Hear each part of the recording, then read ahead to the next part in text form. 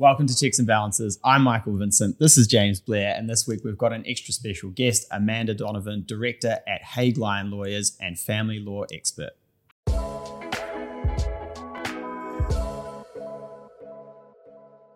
Okay, we've got a special two-part series with Amanda. Amanda, welcome for the debut on the podcast. Thank you. So there have been some people on my hit list for a while. Yeah. And these episodes are going to be absolute bangers because it's all about relationships, what can go right, but more importantly, what can go wrong. What you can do to make it right. Yeah.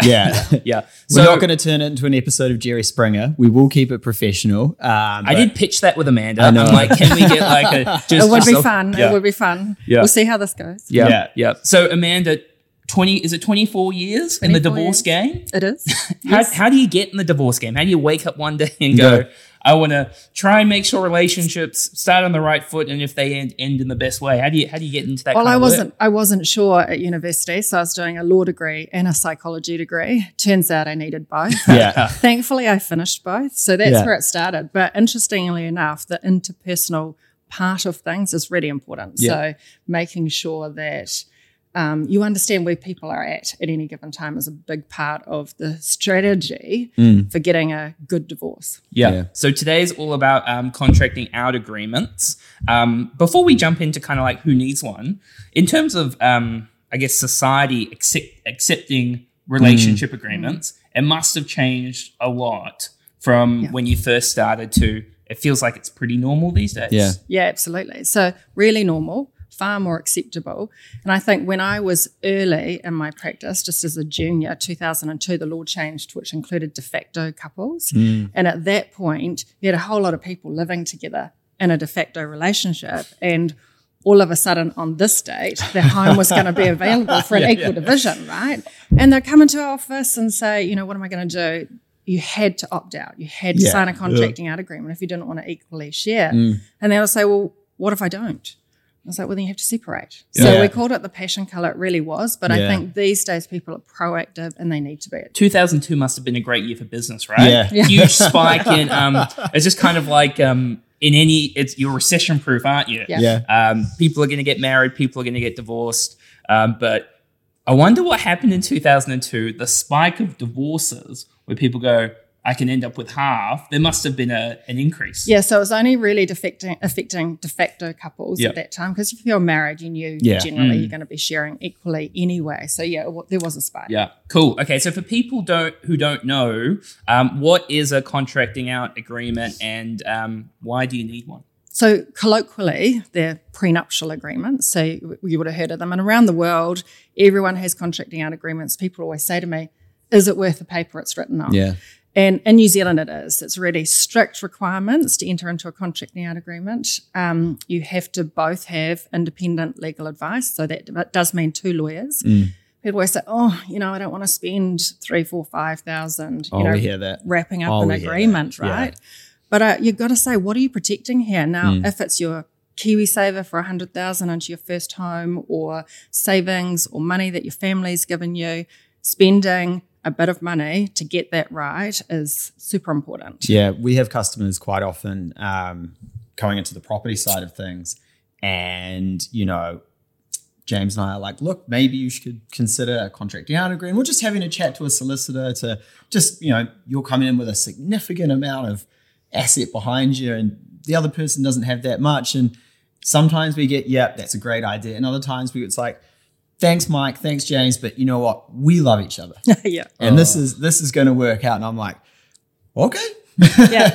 And fine. If it's going to work out, that's amazing. And that's what we hope for everyone. But of course, if it doesn't, be prepared to give away that half share, especially with the family home, because the family home's got special rules around it. It's automatically, if you've been in a de facto relationship for more than 3 years, so living together, for example, for more than 3 years, then you're up for equal sharing of that family home. Yeah, and that's a good point on when you should start thinking about these sorts of discussions and contracting out agreements is obviously you've mentioned the 3-year sort of rule in terms of de facto relationship.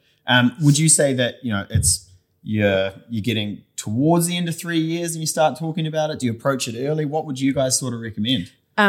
Good question. The thing with that is that right at the start. So lots of people come in and say, I think I'm in a de facto relationship. We've been living together for 2 years. It's 2 years, isn't it?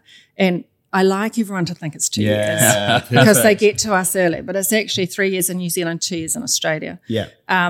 But what happens is right up the front, if you've started living together, that's when I want you to come and see me. Usually because the process can take a bit of time. It's not priority for a lot of people. And early on, we don't have the same disclosure requirements that we have as you get close to that 3 years. Because as you get close to that 3 years, if I'm acting for the person who doesn't have any money, I'm saying to them, the agreement says that you'll get this, probably nothing. The act says that you'll get this, 50% if you do nothing. Then, you know, they might just want to let it sail over that 3 years. But early on, there's no rights there. So no rights have accrued yet. So get it locked in. And this is why I love lawyers, because it's like, and honestly, it like every time we hear that very often. I feel like it's not going to be a compliment. It's just like every time we have like a chat with lawyers or you guys, we do something with like anybody who's in that profession, and we have, you know, a surface level knowledge of how much we need to know to tell our clients, you know, what they should think about and when to speak to a lawyer. And then when we actually speak to you about it, I'm like, holy hell, like this is why I could never do this. It's like, and this, and this, and this, and this. There's just so much to what you guys do and what you think about and the different scenarios that, again, I guess the other thing there is you pay for what you get, and you probably want a good lawyer. Especially for a contracting out agreement, you do. And the reason for that really is that there's a lot of crystal ball gazing required. So I won't need any of our junior solicitors to get too involved in contracting out agreements. They don't have enough experience in that yet. Because over the course of time, these agreements, I said, are they worth the paper they're written on? Yeah, they are in New Zealand because of the strict requirements. But you've got to make sure that they'll stand the test of time. So you've got a young couple who have, you know, KiwiSaver, they're buying their first house, maybe there's some loans from their parents. They enter into the contracting out agreement. Now, they often want to keep everything separate. And I really want to focus on income, because that's the part that you have to really think about carefully, and maybe put in some sunset clauses that say if they get married or if they have a child, that income will become relationship property and allow them to grow the pool, because that agreement can become seriously unjust over the course of time. And where it would be seriously unjust, if I give a stereotypical example, is young couple keep everything separate. And then they start a family, they have 3 kids and break up 15 years later. All of a sudden, she's had no income for 10 years. He's now on a couple of $100,000, for example, and they want to divide the agreement. Divide as per the agreement. And I'll say, well, that's seriously unjust. This is not the situation they contemplated when they entered into this agreement. So income is something that has to be looked at. Also, people are trying to protect trust interests as well, and they just muddle dividends, income from salary and wages, and the whole agreement becomes really intermingled. So the advice that you're giving up front is essential to really getting that right. When you talk about the income side, is that like spousal support? No, actual income from salary, wages, etc. Okay. James, when we split up your income, I get half. Who gets Ravi? That's the main thing. The real thing. Yeah. What if, I mean, I don't want to talk about who's more responsible out of the two of us, but Amanda, we know who's the more responsible. How about I take him Monday to Friday, and you get him on the weekends because you're more fun on the weekends? We can do it. Okay. And in terms of like what kind of assets do you see being classified as separate property? What are you thinking there? In a contracting out agreement, if I take you back a step, lots of people have trusts. And they use trusts or think that they can use trusts a bit like a contracting out agreement. So they say, I don't need a contracting out agreement because I've got a trust and the trust is protecting all of my assets over here. That's not correct. And we can, look through breakthrough trusts all day long. The trust busters. I love it. So if I've got a trust that I've set up before a relationship. You're asking saying for a friend, James. Yeah, you're saying if that's not hypothetically, it's got an investment property in it, James. Maybe in Remuera, James, and a bunch of crypto smuggled to the side. That's a whole different. Take the crypto. You can't get my key passwords. I won't give you those. If that's not worked out in the relationship agreement, that's potentially fair game, is it? So no. If it's not worked out in the relationship agreement, then it's fair game. Yep. So again, there's a differentiation between trusts. Ravi's worried. Yeah. Ravi's worried. Where trusts where you're married, Yeah. where there's been a nuptial settlement, is different to if you're in a de facto relationship. But at the moment in New Zealand, if you're married and there's been settlements on the trust for the benefit of you both as a couple, then there's ways into those trusts. Yeah. Very, very If you interesting. if you do not want that to happen, right now. if you do not want that to happen, you need to enter into a contracting out agreement. Yeah. Because those trusts, there's two parts to that. One is if you're married, there's a way in. The other is that the powers in the trust deed have been classified as property, appointor, settlor, trustee, beneficiary in certain circumstances. If the trust deeds haven't been drafted correctly, then there's a way in there on occasion. And I don't want to get into technical things, but just know that that is the case. And then, of course, if you're trying to tip property into a trust during a de facto relationship or marriage, we can claw that back out as well if there's an intent to defeat a claim that a spouse might have. Yeah. What about in scenarios where, say, there's assets with, I don't know, you've got assets with siblings, or you've got a business partner, or like a lot of that's to do with property. Yeah. How do those situations impact the relationship agreements? So first of all, if I go back to the Act, so the Property Relationships Act says that if your de facto relationship started on this date and ends on this date, anything that you acquire in here is going to be available for an equal division. From income, salary, wages, new shares, new company incorporated, whatever that might be, it's all up. Now, if you don't want that, then you have to contract out. So when you're talking about the company off to the side, it's in, or the shares are, because the shares are the asset.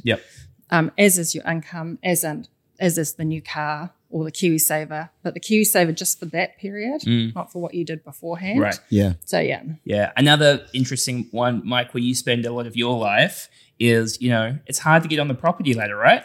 And you're like, where are you going with this for a second? We're talking mortgages, Mike. Leaving it mortgages, we're on camera. You're thinking about deposits for homes and a lot of people getting help to get onto the property ladder. How often are you seeing help getting? Yeah, it's actually really funny. So I would say probably in the last 6 months, 9 months, we've seen the frequency of gifting and the size of the gifts really increase. We had one last week where the gift was $550,000 and the bank came up a couple $100,000 short just before the auction. So the gift went up to $950,000. So that's a house. You know what I mean? That's and a they're house significant, and we're seeing that more and more and more. And there's a few things that are happening. A lot of parents have trusts and they're wanting to loan or gift their children money to help them onto the property ladder. Ideally, I'd like that to be twofold. Like one, the trustees of the parents' trust to enter into a loan agreement with both of the with their child and the other. And I say that because that has better effects for us later. And secondly, I'd like them to wrap that up in a contracting out agreement as well. So if anything ever happened with that loan or the parents over a barbecue on a Sunday, let's forgive that debt. We don't. You don't need to repay. You don't need to repay that. You're a cute couple. Comes up. I've had hearings on it, and they're like, there was a loan. I agree, but that got forgiven by my father-in-law when we had our first child. He said, don't worry, you don't have to repay that. So the that was just for the bank. Looking in the newborn baby's eyes, and the first thing I'm thinking about is that loan. So, and then the contracting out agreement to wrap that up as well. Is the bank allowing an allowance on loans for things like contracting out agreements? Is that a thing? No, so I mean, it's legal fees, right? Come on, it's good for business. Surely. What are you doing? I mean, all the bank cares about is that whatever money coming in doesn't have to be repaid in in regular repayments. Cash contributions and everything are gifted out. I mean, not gifted, but given by the banks to the customers when the loan settles. So generally speaking, when we're getting loans for customers, we'll advise them that you'll get 1% cash back, and that'll cover your legal fees. So you're usually getting like $7,000, $8,000. Yeah, they sort of should thing. be able to at least apply some of that to it if they wanted to. Yeah. But it's often the parents, the trustees of that trust, who are stipulating that the agreement has to be entered into if they are going to agree to the arrangement. Yeah. Do you find much of a dance between what you want to do in terms of protecting the gifter of the loan versus the bank's requirements, or is that worked out as a process? So sometimes, and I had one recently where it had been wrapped up as a loan, got to the bank, and the bank said, regardless of the terms of that loan, they didn't want any second security there, Yes. even though it wasn't registered. Yeah. And they wanted that to be reclassified as a gift. Yep. So we had to do a contracting out agreement in that case. Yep. Yeah. Okay. But that's the gold standard, is you'd have the loan and the contracting out agreement with it. Yeah. Cool. Okay. And the big ones, which, when we're talking about love, when we're talking about money, mistakes are made. What are the most common mistakes people are making with these relationship agreements? Because I'm sure there's a hell of a lot. Yeah. Well, I think probably the biggest mistake is that they don't get an agreement. Yeah. Right. Or they start the process and then, think, it gets too hard. Some people, struggle to have the conversation. Yeah. And so I think that the younger generation now is on board. They get it. It's really hard work to save, especially if you're trying to buy property, especially if you're trying to buy property anywhere in New Zealand and protect, the relationship could last 2 years. You don't want to divide that by 2. Yeah. So that's those conversations can, as I said earlier, be a passion killer. Yeah, Mike and I have been trying to work through our relationship agreement. He's hitting me with that. You don't love me. You don't trust me. It's a trust issue. Yeah. Which is where I was going, because that's where people make mistakes with their trusts over and over again. They're thinking that because they've got a trust, they don't need a contracting out agreement, or they're not dealing with those trust interests properly in a contracting out agreement. And on that, I would say that use a specialist relationship property lawyer, because it's like going to your GP. They do know everything, and your local lawyer will know everything. But this is, if you're protecting hundreds of thousands, you need to get that right. Yeah. And that's something we see quite a bit. And it's usually the conversation that comes from us is, I think, we recommend you should speak to a solicitor about a contracting out agreement, or just have the discussion. And they'll come back and be like, yep, don't worry. Mum and dad have a lawyer that they've used forever, and they're doing the conveyancing, so they'll do this as well. Don't worry about it. And I'm like, if they were, like, if you're looking at saving costs somewhere, if you're just going to say, so it's a young couple and it's their KiwiSaver and that's all you're looking at, one's got 150,000, the other one's only got 50. If they're going to their local lawyer and they're just saying, ring fence my 150 and ring fence your 50 and everything else is relationship property, I'm okay with that. Yeah. You can't really go too wrong. Yeah. It's where they're trying to say keep everything separate that I'm like, you really need to look at that a bit closer. Yeah. Yeah. Or if there's a trust. And then if there is a couple, can they both come and see you? Or do they have to go and see different lawyers? They definitely cannot both come and see us. Okay. So sometimes who's not out of us, man? Can you got to pick. You got to There's a conflict there somewhere, surely. Yeah. Surely you pick the winning side. Is Yeah. that where man is like, whoever's on my side is the winning side. Yeah. Yeah. What was I going to say? Sometimes we act for the trustee, sometimes we act for the parents. And in that case, we might draft the agreement for them and then send them both out for independent legal advice somewhere else. That's the easiest way to do it. And when you're dealing with other lawyers on the other side, are most people going to see a specialist, or do you run into general solicitors quite a bit when it comes to this? Yeah. I do. And sometimes, sometimes it's nice as well. You run into a general solicitor, but they know you specialise in it. And they'll call you and say, I'm really pleased that you're on the other side of this, because I know you're not going to certify this agreement unless you're happy with it, which is making me feel more comfortable. Yep. So, that's okay. But that's the one thing, is that the solicitors each have to sign a solicitor's certificate. Attaching to it's a legislative requirement to say that they've explained the effects and implications to the parties before they sign. I saw this great thing the other day, and it was like, myths about your job and that sort of stuff. And one of them was like, a solicitor was saying that this myth is that we like each solicitor just goes head to head in court. They're like, we phone each other before court and be like, where are you at? Where are you at? Okay, cool. This is probably where we settle and we agree. Who's going to pick up the coffee? Yeah. And then we agree and then we go into the room and do the mediation. Yeah. I was like, oh, it makes sense. Yeah. I wish it was always like that, but it's not. But yeah, you do get a lot of friends. This is not a confrontational process. This is a collaborative process, a contracting out agreement. It shouldn't be aggressive in any way, shape or form. Does it work out like that in reality? Yes. Or are you talking about with the lawyers, with the clients? Both. With contracting out agreements, always are friendly because everybody's usually looking for a common goal. Because I've got senior notes you've got around it's the passion killer.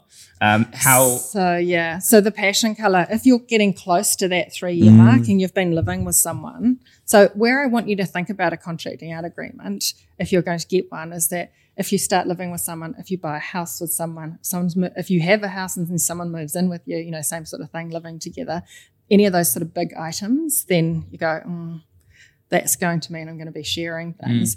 But if you have been living with someone, we do get those flatmate situations where everybody's living in a flat, but then, all of a sudden you're in the same room and when did that start? Yeah. And then you're getting close to that 3 years. If you then have that conversation, they say, no, I'm not interested in signing that. Why would you do that? Don't you love me? Then don't you trust me, Mike? Yes. No, I don't. We've been through this. Then they come and say, well, they won't sign. What do I do? Yeah. I'm like, well, you've got two options. Either they sign, you do nothing, in which case if you separate, you're sharing the equity in this house equally, or you break up. Yeah. That's where the passion killer comes from. Yeah. Yeah, no, I get that. And what about maybe two different scenarios? First one, kids. Like if you have kids before you sign the relationship agreement, most people think about money. Do kids get talked about in a relationship agreement? Not child support, if that's what you mean. Well, I guess you don't go into it going like, if we do break up, what happens with the kids and those sort of things? That's probably the next step down the road. Different piece of legislation, different thought process. You would think about it a little bit though. So one of the things that at the end of the relationship, let me back that up. When you're entering into a contracting out agreement, you're saying that these are the rules for us if we separate or if we die. Yeah.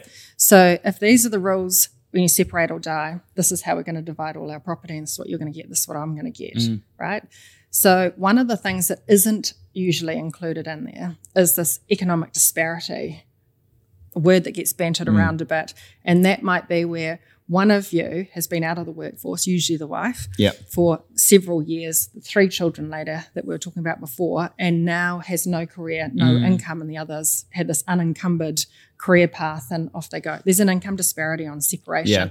The contracting out agreement might still apply, but then you would still need lawyers to negotiate the economic disparity aspect, because you can't assess that 15 years earlier when you're entering into that agreement. And if you did, and I've seen lawyers who have done it, and there's a debate about this up and down the country, but if you put that in the agreement, then it could lead to one of those grounds that makes it seriously unjust. Yeah. So you say way back here, there's going to be no economic disparity and I'm not paying anything other than 50-50.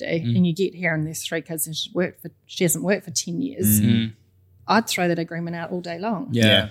Which has a court application to do that. Yeah. And how about blended families coming to see you? Does that get pretty complicated? Because I've got a client at the moment that I'm dealing with, which is a really common situation where they know they need to get a relationship agreement. They've brought assets into the relationship, but then there's the thing about, well, I've actually brought most of the money to buy the house and I want to look after my spouse, but then if I pass away, I also want my kids to get some money if something were to happen to me. And they've just essentially not got to the point of, working through that because they just found it too complicated to work through. Does that get pretty messy, the blended family situations? Yeah. So I call that, I did do a seminar on this a couple of years ago.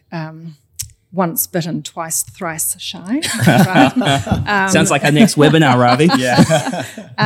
But yeah, that's asset planning. I tend to refer to that as. And it depends really what people are wanting to do. Some want to rule from the grave. So the rule from the grave scenario, usually then we would establish a trust for that new couple with assets in there, a memorandum of wishes as to what they want to happen. Maybe the wife, the second relationship would stay there, stay in the house, have the property, and then there would they would agree as to when she then dies, if it's her, if he goes first, because they're weaker than men. I mean, I've seen Mike up high ladders without a harness. I mean, I'm surprised he's still here.